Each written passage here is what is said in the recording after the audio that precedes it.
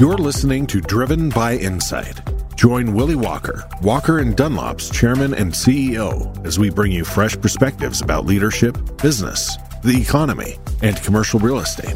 Willie hosts a diverse network of leaders as they share wisdom that cuts across industry lines. His guests are experts in their fields, from leading economists and CEOs to Harvard and Yale professors, and everything in between. Our one goal is simple: providing you with unique insights, unparalleled data, and real-time market analyses. Good afternoon to everyone on the East Coast, and good morning to those in Western time zones. It's an incredible joy to have my friend and incredibly talented and insightful economist, professor, researcher, Peter Linneman, on the Walker webcast once again. The two of us have created quite the, if you will, pattern on a quarterly basis of sitting down and talking about Peter's great research and what we're going to see coming ahead. And I'm grateful that Peter is once again joining me on the webcast. Before I turn to Peter and my lengthy list of questions, and I would add, we got hundreds of pre-webcast questions from people from across the country. We read them. I use them in formulating my questions. And so to all of you who take the time to write those, thank you. They're super insightful and helpful and help guide my questions and conversations with those who I'm fortunate enough to have on to the Walker webcast. A couple quick things before I turn over to Peter. We had an all-company meeting here in Denver last week for Walker & Dunlop. We brought 1,000 people together.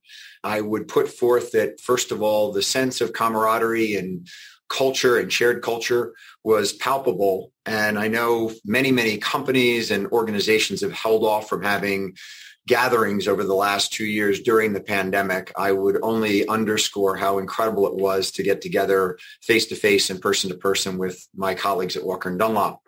The second thing on that is that we had something of a COVID spreader event post all company meeting. To date, I think we have 64 tested COVID cases out of 1,000 people who came. And I'm assuming that there's at least 2x that of people who came down with it and didn't get tested and have a positive test. I don't say that because I'm proud of that. I would just say that COVID is becoming more and more part of our lives. And the other thing is that we only invited our vaccinated colleagues at Walker & Dunlop to the all company. And one of the things that has been very clear post all company meeting and what has happened with those people is that we have had no severe illness.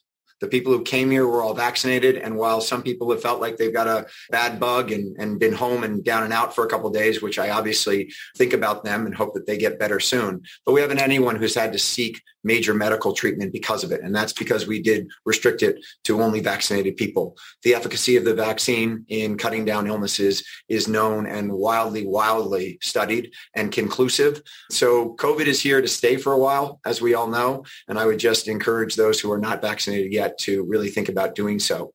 When I got up on stage on Thursday, my wife, as I was walking out the door, had mentioned that she'd made dinner reservations for last night for my 55th birthday. And she said in passing, halfway to 110. And I laughed and I made that comment to my colleagues at Walker & Dunlop, and everyone in the crowd laughed. And I said, you all think I'm stupid enough that I think I actually might live till I'm 110. I raised that because Peter Linneman and Michael Roizen, who was on the Walker webcast back in January, have a book that's coming out in September called The Great Age Reboot. And it talks about longevity and it talks about things we can do to take care of ourselves. And one of the things that I've been thinking about since I stated that is I've never thought about living to 110 years old until I said it on Thursday. And every day subsequently, I've had a mindset of what am I doing today to keep myself either physically or mentally capable to live to 110 years old. And so what I only say to Peter and to Dr. Michael Roizen is thank you for getting me in a mindset that who knows, maybe I get hit by a bus tomorrow, but being mindful about that and thinking about it every day is absolutely fantastic. Final thing on mindfulness, and then I'm going to move on. My wife also is big on mindfulness, and she encouraged me to have a word a day to focus on good things, and that when you think about one word a day that is a positive word, it can have great things happen. And so my word on Monday was joy, and I had a lot of joy on Monday. My word yesterday was grateful, and I was grateful for friends writing me on my birthday and other things. And my word today is peace. And so given the conflict in Ukraine and lots of concerns that people have about the economy in our world, I would just wish everyone on this webcast a peaceful, joyous, and grateful day. Finally, My guest next week is Amor Towles. If you have not read either Gentlemen in Moscow or The Lincoln Highway, I would strongly encourage it.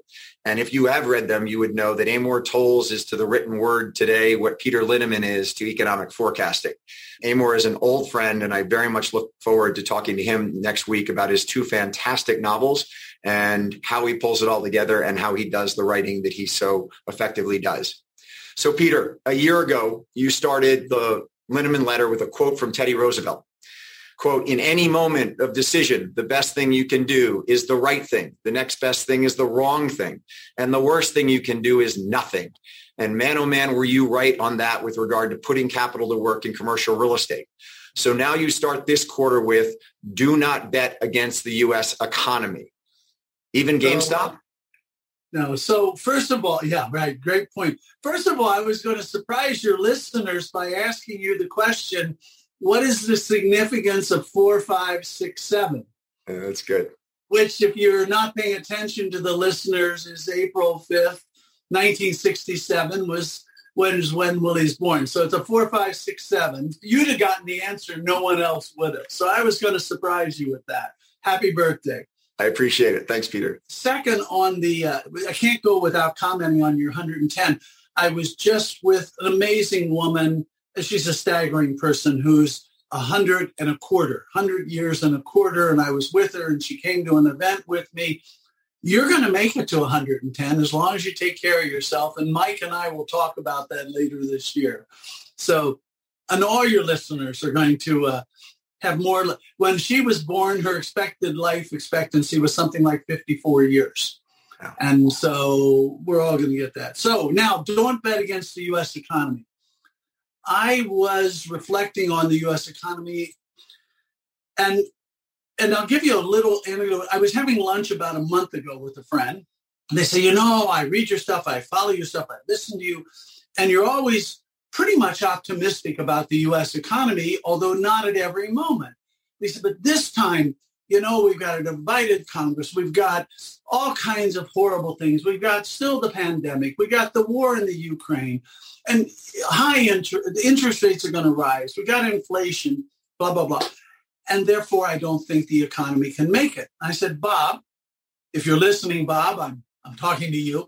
I said, Bob, every year in my 71 years, you could have made a list of 7 or 8 really difficult things facing the economy. And I won't go back, but you know it, I know it, whole bunch. And it's not that the list isn't real, but you know what the next word is, Bob? It's not therefore, it's and yet. And yet, the economy basically carries forward. Yeah, it could go down for a quarter, even 2, even 3. It prevails. Don't bet against the U.S. economy. So now let's assume, Willie, we had done this interview end of February 2020, right? So before the pandemic has entered our frame of reference. And you'd have said to me, we're going to have a pandemic. It's going to kill hundreds of thousands of Americans. It's going to make many, many more seriously ill, come near to overwhelming our medical system, lots of absenteeisms. We're going to shut a third of the economy down, truly shut it down. And another third, we're going to shut down partially. By the way, the rest of the world's going to do the same thing. And we're going to have an extraordinarily divisive election. And we're going to have civil unrest. And by the way, if that's not enough, we're going to have a rise in gun violence. And our schools are going to be closed for the better part of a year. What would you expect to happen? And yet, today, real GDP is probably 3.5% higher than it was if we'd have talked in February 2020. And yet, in spite of all that, employment is only down about 1%. And yet, in spite of that, industrial output is only down 1%. And yet, asset values are high. And yet, consumer balance sheets are in good shape. And yet, businesses are.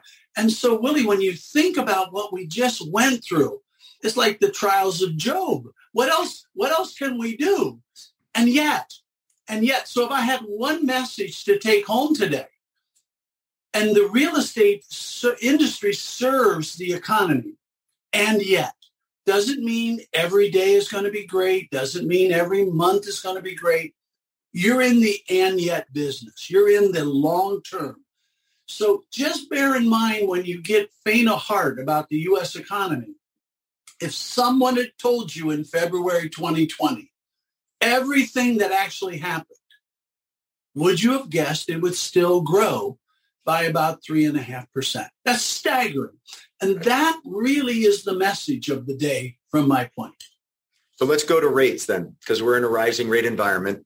And you state in the letter, quote, "We're amused by the hair on fire pundits who warn of an economic meltdown when interest rates rise." And you go on to remind us that even if the Fed raises rates by 150 basis points in 2022, they will remain well below pre-pandemic levels. So that's clearly true. But isn't it the adjustment to that rate environment that causes the pain and the potential economic losses? So to say, yeah, we were there beforehand, but we were there in a stabilized economy. We're now moving back to that, Peter, in somewhat of an accelerated rate given the raises that we're projecting ahead. So isn't it that adjustment that's going to cause the pain and the potential economic losses rather than just sort of being copacetic about the fact that it's happening?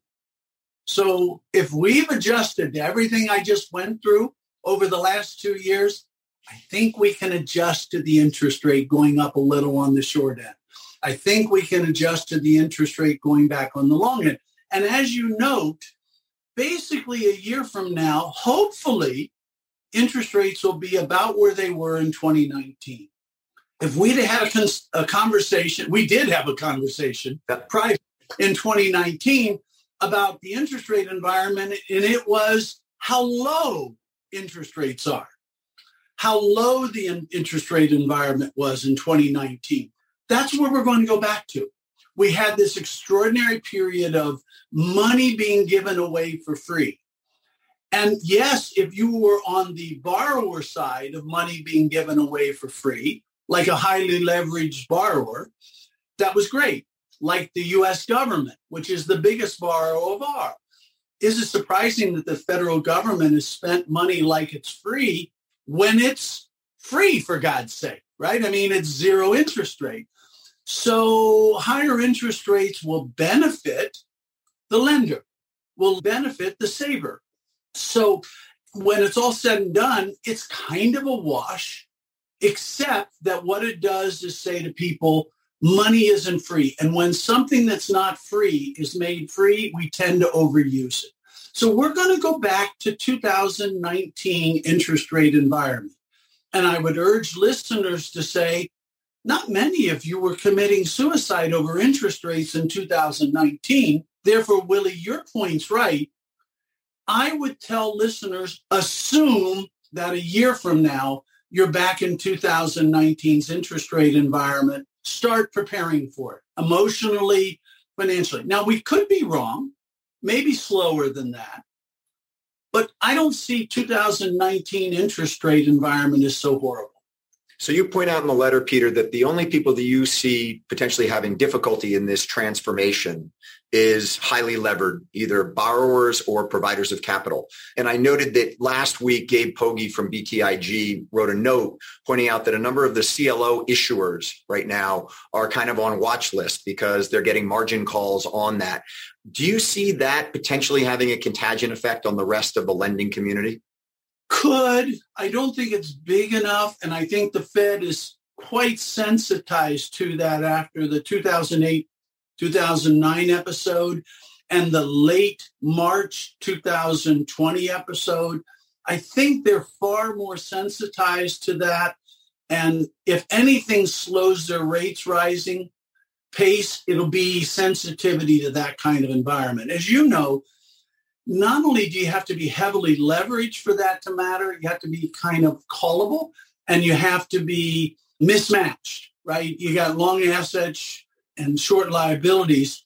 So there is some, but the typical corporation, the typical people who fill our buildings, the typical people who fill our apartments, and the typical owner of those aren't so sensitive to short rates. Developers a bit, but come on, developers, you had money kind of for free for 2 years. That was a nice gift from the government, but you can't expect that gift forever.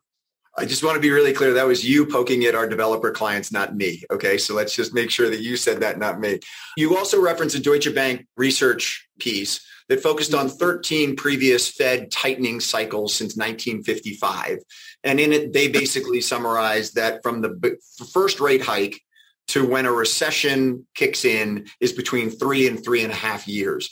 Do you know what the range was on them on those 13 as it relates to, was one a year in and was the other one 5 years in? It sounds like the average is 3 to 3.5, which I do think is an incredibly important time frame for all of us to keep in mind, in the sense it's really helpful for you to point that out, because, hey, it's not just 3.5 years. It's the summer of 2025. I mean, there's a ton that's going to happen between now and the summer of 2025. I can barely plan the summer of 2022, much less 2025. So is there a range there? And is there a chance that it's much quicker than that? Anything can happen, as we found out from COVID, right? Anything can happen. However, having said that, if history holds any lessons, we've got legs on this thing being the recovery. In the normal recovery, I was saying how amazing it is we've grown 3.5% GDP, which it is. But in a normal 2 years, we'd have grown almost 5.5%. So we've undergrown. We have potential just to catch up and then normal growth. So I think over the next few years, that's what's going to happen. Now, I think you can mess that up. But when you go to the Deutsche Bank research, basically, you're right. The early side would be 2025.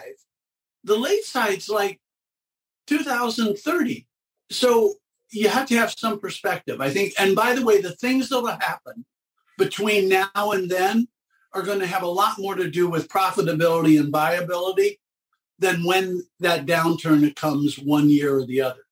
So when the pandemic set in, you, if you will, coined a phrase, a butterfly recovery. And I thought it was a fantastic way of thinking. We're going to have some stops and starts and we're going to kind of float around, but we will, generally speaking, float up, but we might lose some elevation, if you will, as we go.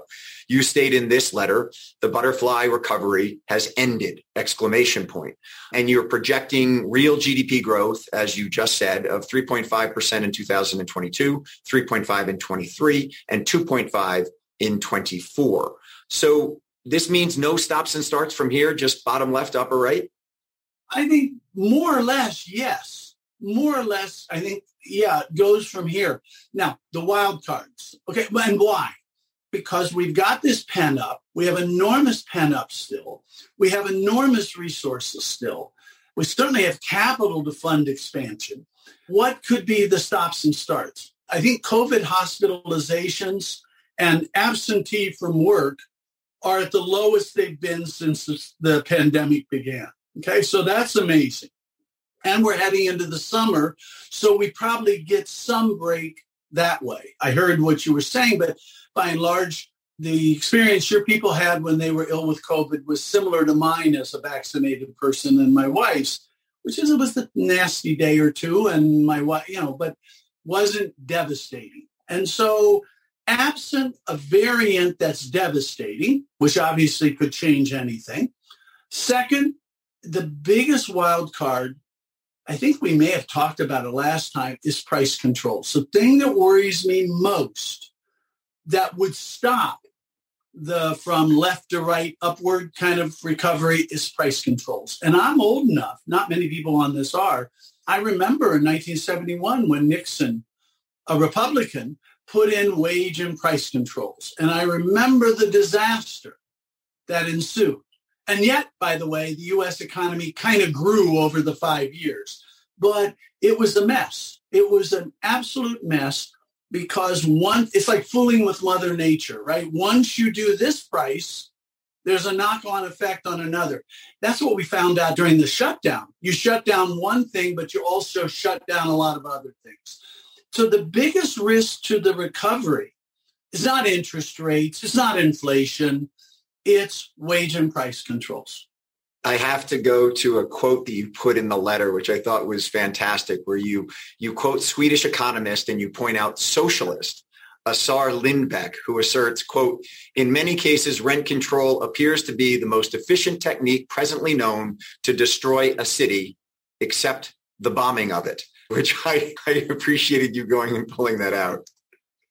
And by the way, he was an avowed socialist. He was kind of the prototype. And by the way, the other, I think we quote John Kenneth Galbraith, who was another very left-wing socialist kind of famous economist. And his quote essentially says that wage and price controls, he was in the wage and price control board, as I recall. And he says something to the effect of, everybody's got a special case. Everybody's got an argument why their wage or price shouldn't be controlled, but all the others should. And he basically said that's all we did. And the real point is, you don't want to mess with the market. We found that out when we shut the market down during the pandemic, and we're still seeing knock-on effects from shutting the economy down. They're going to reverberate from some time. That's what the inflation we're seeing is due to. And many other things, the lag in people coming back to work, et cetera. So, Peter, you outline in the letter, I think, extremely eloquently and insightfully sort of the challenge the Fed has. And you underscore that inflation today is not due to booming GDP. Inflation today is due to lagging supply and supply chains. And you go on to point out that they're raising rates not to slow down that growth, because GDP at 3.5% is great, but it's not 5%. It's not 6%. It's not what's heated the economy. And so you point to the fact that as they raise rates, they're actually trying to slow down an economy as at the same time, the real issue is on supply chain. So are they going to be able to sit there, raise rates to try and cool off the economy a little bit and not, if you will, push it over the edge into recession, because the supply chains is the real issue and not a booming GDP? Yeah, I mean, I'm an old Milton Friedman student, and I'm a big believer in, quote, excess money can create inflation. And people quote Milton all the time that way. But what they also fail to quote is that Milton focused on the fact that real factors matter. That was what he spent most of his time on. By real factors, I mean, I'll give you the three numbers. You know them. I put them in Linneman letter. Over 2 years, real GDP, a crude measure of demand in the economy, is up 3.5%. Industrial output, a crude measure of industrial goods capacity, is down 1%. And employment, a crude measure of service sector supply, down 1%. Now, Willie, when you went to college and you never took an economics class, and as I said, supply is down 1%, demand's up 3.5%. What do you think happens to prices? Right. You kind of said, they'll go up. I don't know how much. I don't know which prices. That takes more study. That's all that's happened. And what happened was demand and supply both crashed in 2020. And in 2021, demand came back faster than supply. They both came back. Demand came back faster than supply for both technical reasons, like harbors being closed and so forth, and companies going out of business. And by the way, do you really expect supply to lead demand out of a deep recession? I mean, that makes no sense. I want proven demand before I expand, right? So we're in a situation where prices have gone up for the numbers I gave. You can do more subtle. And your point is dead on. If I told you real GDP over the last 2 years was up 10%, I say we can't grow that fast. That's way beyond what we can grow. That's not what we've grown. We've grown 3.5%, and we would have normally grown almost 5.5%. It's not overheated demand. Therefore, what can the Fed do to get ships unloaded faster? What can the Fed do to get Shanghai opened? What can the Fed do to get a bankrupt company that's no longer open to open by raising interest rates? And I think the Fed realizes this, but they also live in Washington and feel extraordinary political pressure to do something. We're in the do something kind of range. Which is back to your price control issue, which is back to your concern about price controls. That's my concern. You got to do something. And I think the Fed is going to raise rates. Now, I actually think raising rates will be a good thing for the economy for the reasons we said. It's going to make something that's free not be free, but it shouldn't be free, and that will better allocate resources. So I think raising interest rates for a while will actually help resource allocation. But I don't know how it does anything about inflation at this moment. Very different than in the 70s or in some other situations. It's very different. So if you really, by the way, two scenarios. You know how you could have gotten rid of inflation? If real GDP was down 1% versus pre-pandemic. If real GDP was down 1% and goods output was down 1% and labor was down 1%, do you think we'd have much inflation? Right. No. Would we be better off as an economy if real GDP was 4.5% lower than it is? Of course not. Of course not. So we're better off, and we're just adjusting. If you really had government policies, I'm making them up as opposed to endorsing them.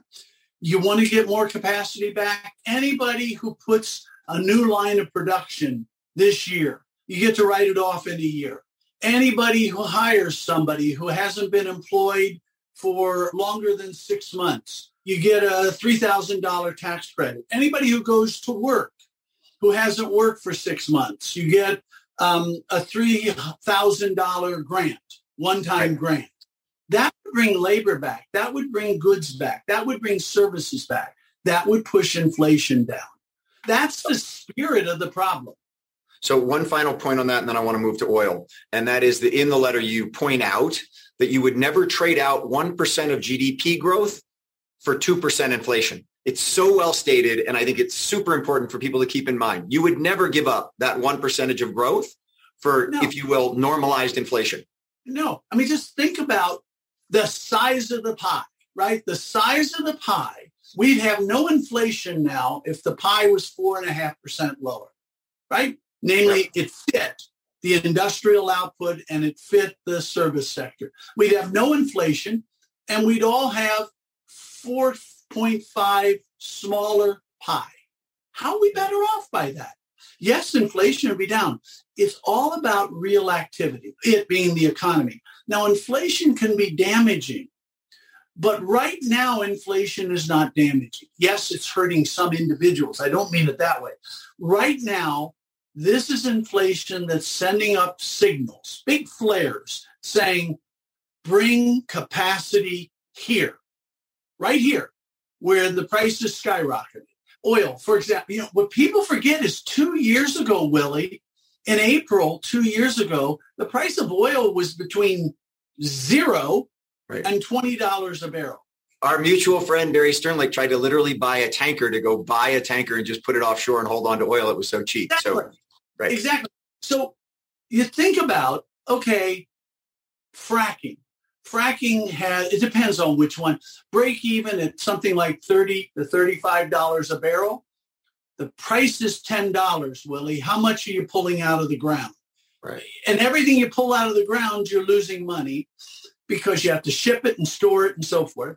And by the way, you're going to do a lot of exploration when you're going to lose $20 or $30 a barrel. No. So what happened to capacity? Got shut down. What happened to planned capacity expansion? Got shut down. What happened to production? Got shut down. Now, let's go to a world. That's why oil is volatile. Commodities tend to be volatile. Go to a world where the price is $100 a barrel and the extraction cost is $30 to $35. Guess what they're doing? Right. And they can't do it overnight, but they're going to do more.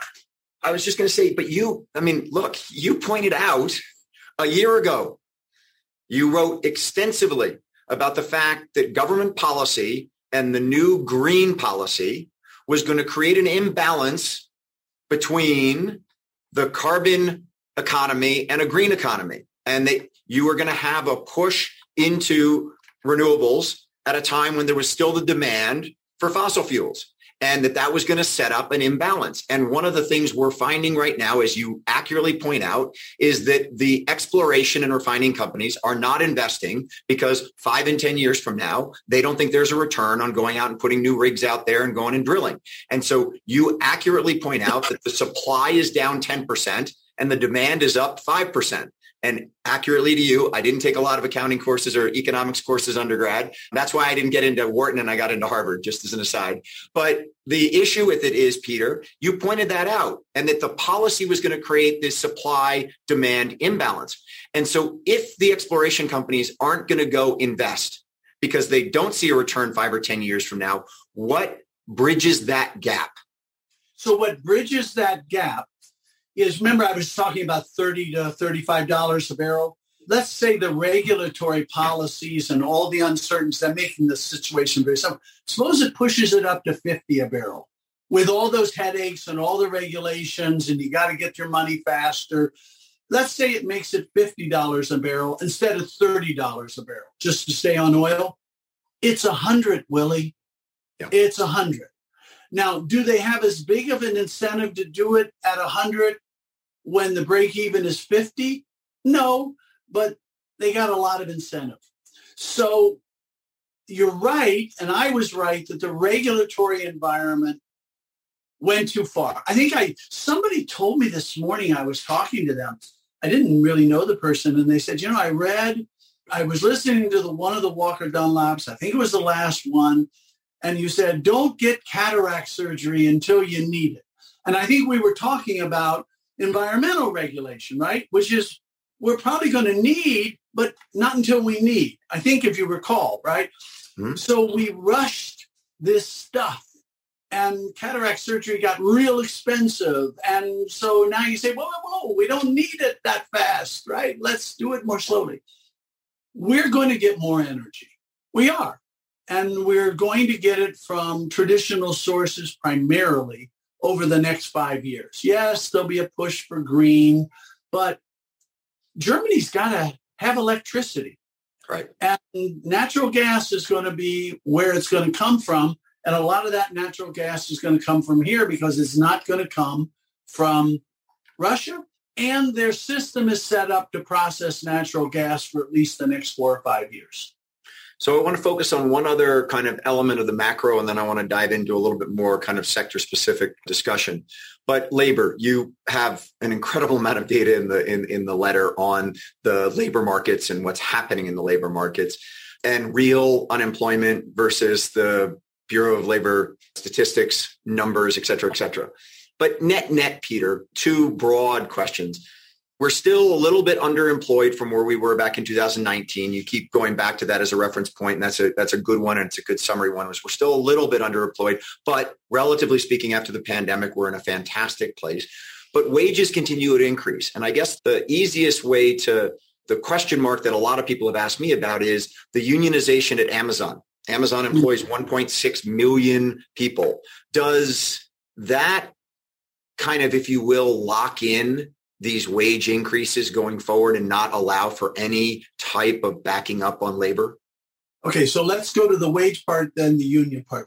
The wage part is, if I told you employment was the same as it was 2 years ago, that's pretty good. It's down 1%, but that's pretty good. Remember all those people who weren't going to come back to work, Willie? Then that last summer people were saying, and I kept saying, they're going to come back to work. Of course they're going to come back to work. And we've seen a huge surge back to work. The problem is that we've got 2 years of population growth. So we would have not only had all the employment we normally had, we'd have 2 years of normal employment growth. So we're not only the 1% below where we started from, but because the population's grown, we've got a whole bench sitting there. It's like everybody who was already there, 1% fewer working, and nobody who came in has a job. And they're not working. That's why wages are up. 3.5% real GDP growth, and supply is still down 1%. Now, demand, the labor coming back. It's coming back. Takes a little time. The union part, I think, is a really dead-on point. One of the big differences between the 70s and today I'm doing from memory, I think in the 70s, when we got the big surge of inflation, something like 35% of the economy was unionized. And the important point is not that they were unionized. They had multi-year contracts, okay? Multi-year contracts, 3, 4, 5-year contracts. That created a rigidity. Namely, you and I are negotiating. You don't know what inflation is going to be. You don't want to look bad as the union negotiator. And so you agree to a bump and a bump and a bump today. And I agree to a bump and a bump and a bump today. It kind of locked it in the system, right? Artificially, 3 and 4 and 5 years ahead got locked into the system because unions tended to be multi-year contracts rather than annual contracts because they're so difficult to negotiate. Well, we're down now to, 8.5% of the economy is unionized. Most of that is in the government sector. And therefore, multi-year contracts in the private sector are rare. I mean, you don't have a lot of multi-year contracts from the top to the bottom. You don't have a lot of multi-year contracts out there. Therefore, what that means is we're going to sort it out when we get there next year. We're going to sort it out when we see what it is. Big, big difference in the economy. Otherwise, you could imagine multi-year contracts right now would be saying, I want a 5% bump this year. I want a 5% bump next year. I want a 5% bump the year after that. That starts locking in a lot of stuff. That's not being locked in the same way.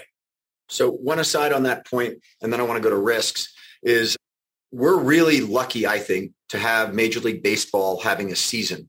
And there was a chance there that we weren't going to have a baseball season. And major metros like Denver, like San Diego, like Seattle, have the downtown inner core has not come back to the degree that many would like to. We're going to talk about office in a moment. And as a result of that, the streets are still filled with people who are both homeless and in many instances are drug dependent. And it's made some of the urban cores across the country still relatively dangerous places to be. And when we had our all-company meeting here in Denver last week, I got a lot of comments about on the 16th Street Mall, there's still quite a bit of crime, and it's a sense of a lack of safety. And one of the issues is that baseball coming back this summer will bring people to the downtown core. And so as we're talking about labor, it's a great thing that the Major League Baseball Players Association and the league came to an agreement to have a baseball season, because I think that those 82 home games per city is going to have a big impact on getting revitalization, getting retail back up and going, and getting cities like Denver and San Diego and Seattle back up and going. Well, think about where your stadium is at, or where Cleveland's is at, or Baltimore. Right. Even if they only get 20,000 people a night, and most of them average about 20,000, 25,000 a night, 82 nights over what? They play 2 out of every 3 days, so over 120 days, or however many the math works, right? The greatest defense is a lot of people, right? Yeah. That's the greatest. We know that. The greatest defense is a lot of people. It's a great substitute for police in a funny way, is if you have a lot of peaceable people there. There's an alcohol element that can screw that up in general. Let's face it, when you're in that big crowd in a center city, when all that activity is happening, you have a sense of peace. Back to your comment about peace. Yep. If you're there alone and there's nobody there, and even if there's nobody there, there's a sense of, uh-oh. And so I think you're right. Having that back, people coming back to the office, et cetera. Yeah, I mean, I think it's all good. So let me jump to one thing before we get out of macro, and that is that your canaries analysis, which I love. A year ago, it had 1 canary. A quarter ago, it had 2 canaries. And today it has 4 canaries. Now, they're individual canaries in the sense that they're at the end of the 5 canary tipping chart. So we're not at one of these things has 4 out of 5 dead canaries, and it's a real pending threat. So let's be careful here. It's at the end of the canary line. But with that said, there are 4, and one of them, noticeably, is you have a dead canary on speculative real estate development. Where do you see that happening? Well, it's primarily happening in industrial. right? I mean, it doesn't take a genius to figure that out. Now, I do believe the demand fundamentals are there, but you have to believe, right? You really have to believe that the demand fundamentals are there. And the reason I believe the demand fundamentals are there for industrial is the kind of 3-to-1 amount of space that an online sale needs versus a store sale, and increasing online sales. So it's not 2.5% GDP growth generates about 4% of industrial demand, and we're not creating 4%. However, most of that industrial, you have to admit, is speculative. Now, it's a little odd because all multifamily and all hotel are speculative, right? I mean, you don't have tenants. Hotels, you don't see much construction going on there. And apartments, you have the best pulse of that of anybody in the industry. It's rebounding. It's coming back. But higher construction costs are kind of tamping it down a bit, not letting it go through the roof. But I think industrial is, you don't see much office construction going on. There's projects finishing, but not new ones starting. It's pretty much in the industrial.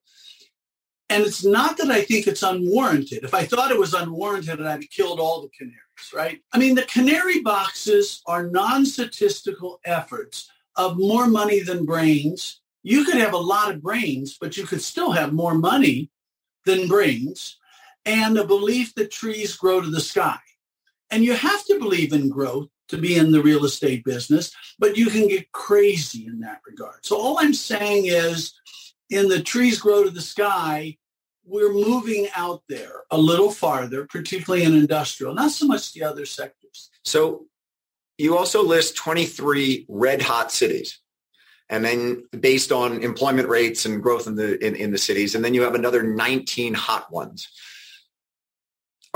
Is smart capital going after those 23 red hot cities, whether it's from multi or retail or office, or is the real opportunity looking at the hot or the actually still kind of cold space as it relates to opportunity to buy at any kind of a discount? And we'll talk about cap rates in a second. But as you think about the strategy today, and you've got these 23 red hot metros, are you focusing on those metros to invest in, or are you trying to look somewhere else? Yes, although one of the things I think I write about in this issue is demand growth is only half of the equation. Supply growth also matters. So Houston's problem has rarely been a lack of demand growth, or Dallas' problem has rarely been a lack of demand growth. It tends to be supply grows even faster. And it's not like San Francisco grows that fast, or Los Angeles grows that fast. Look at their population growth. It doesn't grow that fast. What happens there is supply grows even slower. Right? And so you do have to remember, when you're considering investment, you have to look at both. It's the relative. What's the relative of demand growth versus supply? And generally, over a 3 to 5 year period, supply and demand are going to grow about the same. If you're a developer, you want to be where demand's growing, right? Period. Because you're in the business of servicing growth with your fees and creating product and so forth. If you're a hold investor, you care about supply and demand. So the red hot cities, certainly in industrial, people are looking at them pretty attractively for investing. And in the red hot cities, they're looking at them certainly for multifamily.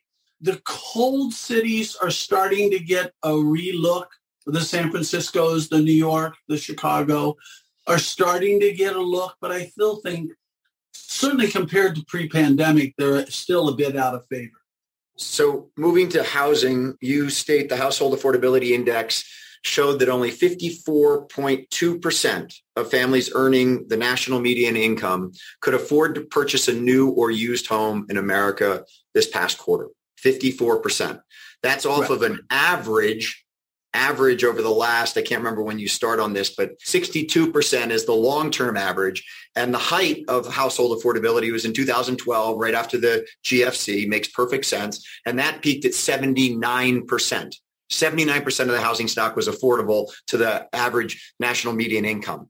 So we clearly have an affordability issue. Does that issue, Peter, give additional legs to the golden era for multifamily that you've talked about previously?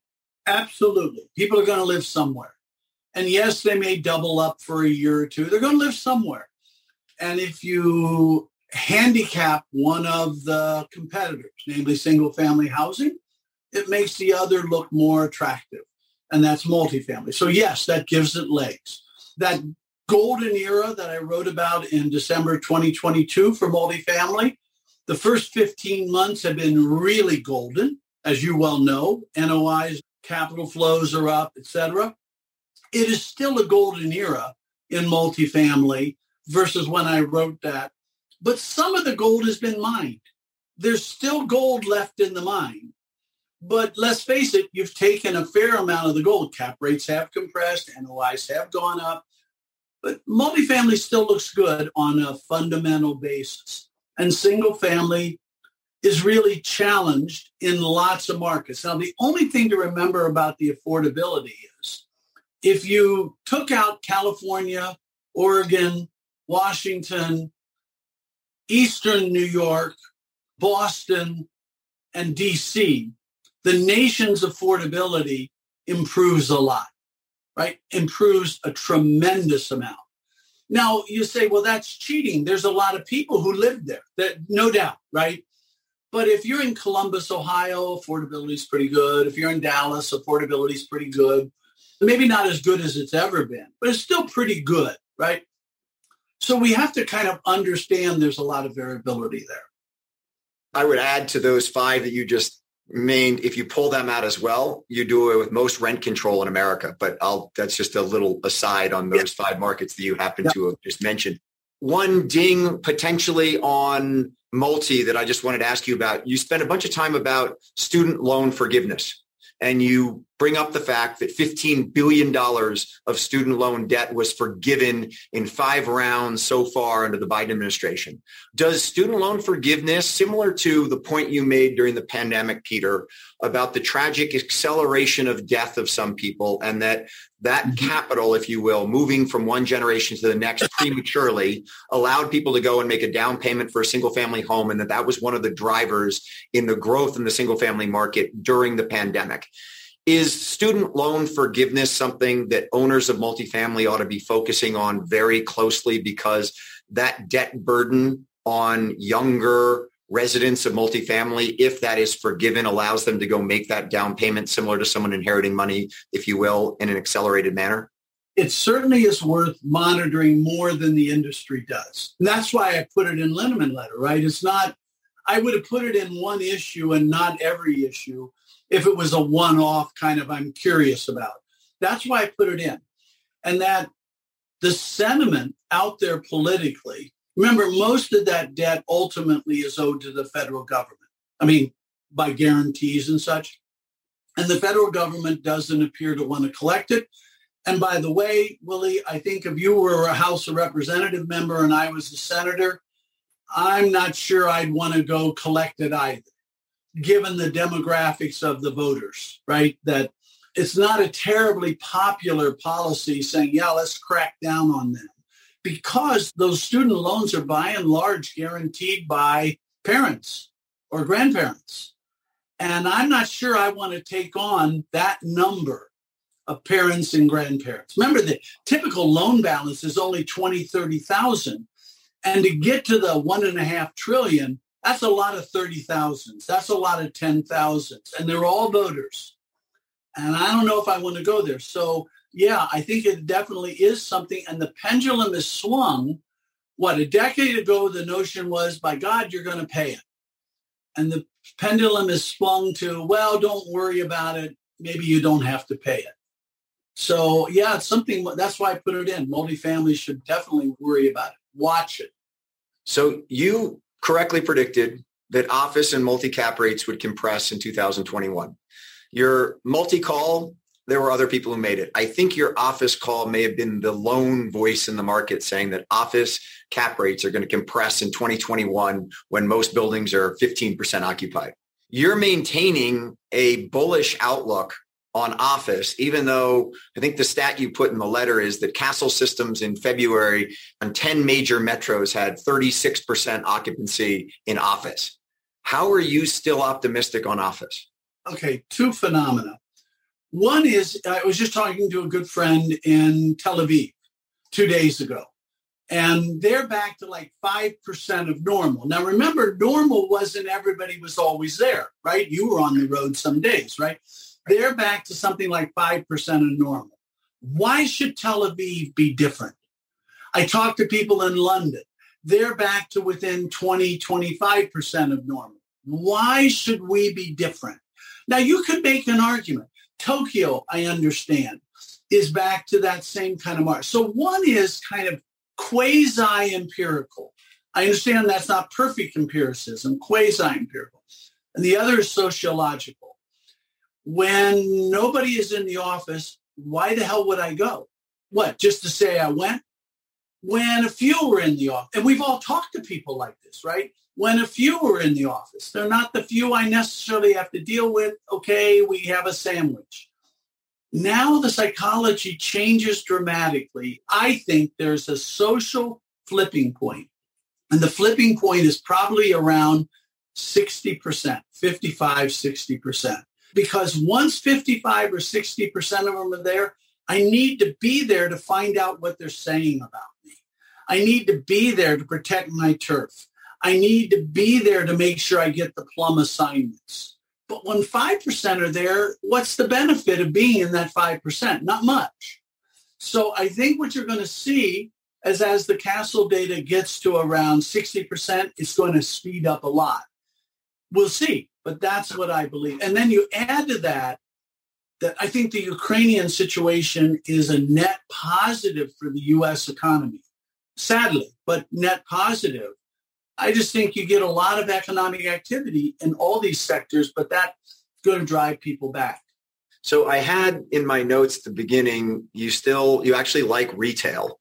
I want to be specific here. My comment was you like retail, not you like malls. But the news this morning of Uniball, Rodamco, Westfield getting out of their entire U.S. mall footprint is obviously big news. One of the largest mall operators in the country. I remember actually, Peter, back to, it was probably 4 years ago, and you were talking in our Chicago event about the fact that malls were under pressure, and Bobby Taubman stood up and talked about his malls, and you said, well, all you have to do is be the best mall, Bobby, and you're all good. But if you've got second class malls, you're in trouble. But they're pulling out. You still like retail given where things are moving? If someone like Westfield they bought Westfield for $14 billion, I don't think they're going to sell the whole portfolio for that much. So let's be honest, they overpaid. Yeah. It was just viewed they overpaid at the time. If you'd have gone to Bob, look, they outbid David Simon.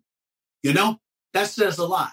They outbid David Simon in David Simon's backyard. And it's not exactly at that time. David was starved for money, and David isn't an aggressive bidder who knows how to do deals.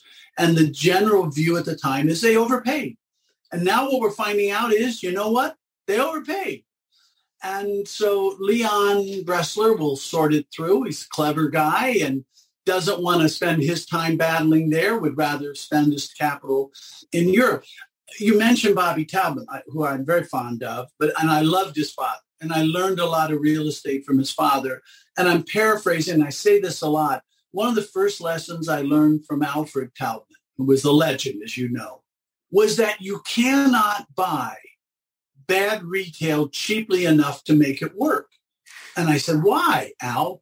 You can buy an apartment complex cheaply enough to make it work because I can lower the rents and I'll attract tenants and I can lower, et cetera, right? And Al said, you cannot cut your rents low enough to affect the price of Cheerios. And if you can't affect the price of Cheerios, you cannot change spending patterns, shopping patterns. And therefore, even though you got it cheap, you cannot affect spending patterns. You can affect spending patterns on buying an apartment cheap, cutting your rents. You will attract people. You'll have an influence, unless it's in a horrible location. And the point is, I've never liked since that day. That was probably like 1985 or 86. I got it. I've never liked bad retail. And good retail, I want. I want good assets. It'll be a constant battle, as Bobby would tell you, as David would tell you, as Lisa Palmer would tell you at Regency, constant battle. But if you got good retail, you'll win the battle. But if you got bad retail, Chaim Katzman and I once said that I'm very fond of Chaim as well. And we once got talking, and I said, the problem with getting old is like owning a C shopping center, which is you can exercise more and more and harder, and you still get worse and worse. Right? That's the problem. So don't own a shopping center that no matter how hard I work, I do worse. I want to jump to the LREI and talk about just the general cap rate outlook that you have, because it's incredibly insightful and it's where I want to end. But one thing on that, Peter, that I think is so important for us all to keep in mind, when Blackstone threw the keys back to the CMBS investors on 1720 or 1740 Broadway in New York week before last, a lot of people said, oh, office is dead. And I think exactly to your comment about the Westfield portfolio, they just paid too much for that office building, and it needs to just have a basis reset rather than the fact that office is dead. And I think a lot of people see the headline of Blackstone walking on a big office building 3 blocks off of Central Park South, and they say, oh, man, we've got real issues coming up. And it's really more of a basis play. They just paid too much for it. They're kicking the keys because their numbers could never work. Someone else can go buy that office building and make it work. Let me jump before you comment on that, because I'm sure you have a lot of commentary on that. Let me jump to the LERI and end on this, which is that you expect it to rise 200 to 300 basis points over the next 5 to 7 years. And therefore, you predict cap rate reductions of 45 to 65 basis points for multi, 130 to 195 basis points for office, and 90 to 140 basis points for industrial. Yeah. And that's because if you put unprecedented amounts of money in the system, which is what I'm predicting, because the Fed has pumped so much, not just the Fed, all the central banks have pumped so much money in the system, and it will start coming out again over the next few years. If you put unprecedented amounts of money in the system, it will push up prices, that is to say, push down cap rates. And you say, even if interest rates are higher? Yes, even if interest rates are higher. The interest rates are about a balance sheet. They're not about value. They're about balance sheet. How much of the balance sheet is made up of debt and equity? By the way, for a tech firm, they have no debt, right? Some of these tech firms, the value is very high. It's not about debt. It's about value. The balance sheet is a separate discussion. And yes, if interest rates go up and cap rates come down, oh my God, you can't borrow quite as much and have the same coverage. But, I was in Egypt recently looking at the back. There's nothing on all those walls that I could find in hieroglyphics that says real estate guys have a right to borrow 70% and have 1.5 interest coverage. Wasn't there on any of these temples, right? You may have to go down to 1.62, right? And you may have to have a reduced LTV. And that's how markets work. So I just think that cap rates are enough. I'll end by, I know we're on time, but if I told you $2 trillion additional dollars want to be in multifamily within the next 3 years, what do you think is going to happen to the price of multifamily? You don't need to know anything else, right? The weight of $2 trillion trying to find it. Now, it's not going to be that much, but it's going to drive cap rates down. And if I told you $1 trillion is going to try to get out of multifamily over the next couple of years, what would happen to cap rates? They'll skyrocket because there's no money. It's primarily about money. And we cover this with a lot of care, or at least as much care as I can muster in the last several issues, the Linneman letter and some serious research, but also some anecdotes the way I was just doing. Anyway, Willie, on time. On time, insightful, amazing data in the letter. Anybody who hasn't read it ought to get it. We'll do this again next quarter, Peter. Thank you. I look forward to seeing you soon. Everybody have a wonderful, peaceful day. And let's hope for peace in Europe and in Ukraine. Our thoughts and prayers are out to those people. And again, Peter, deeply thankful for the friendship and for doing this on a quarterly basis. Thank you. Take care.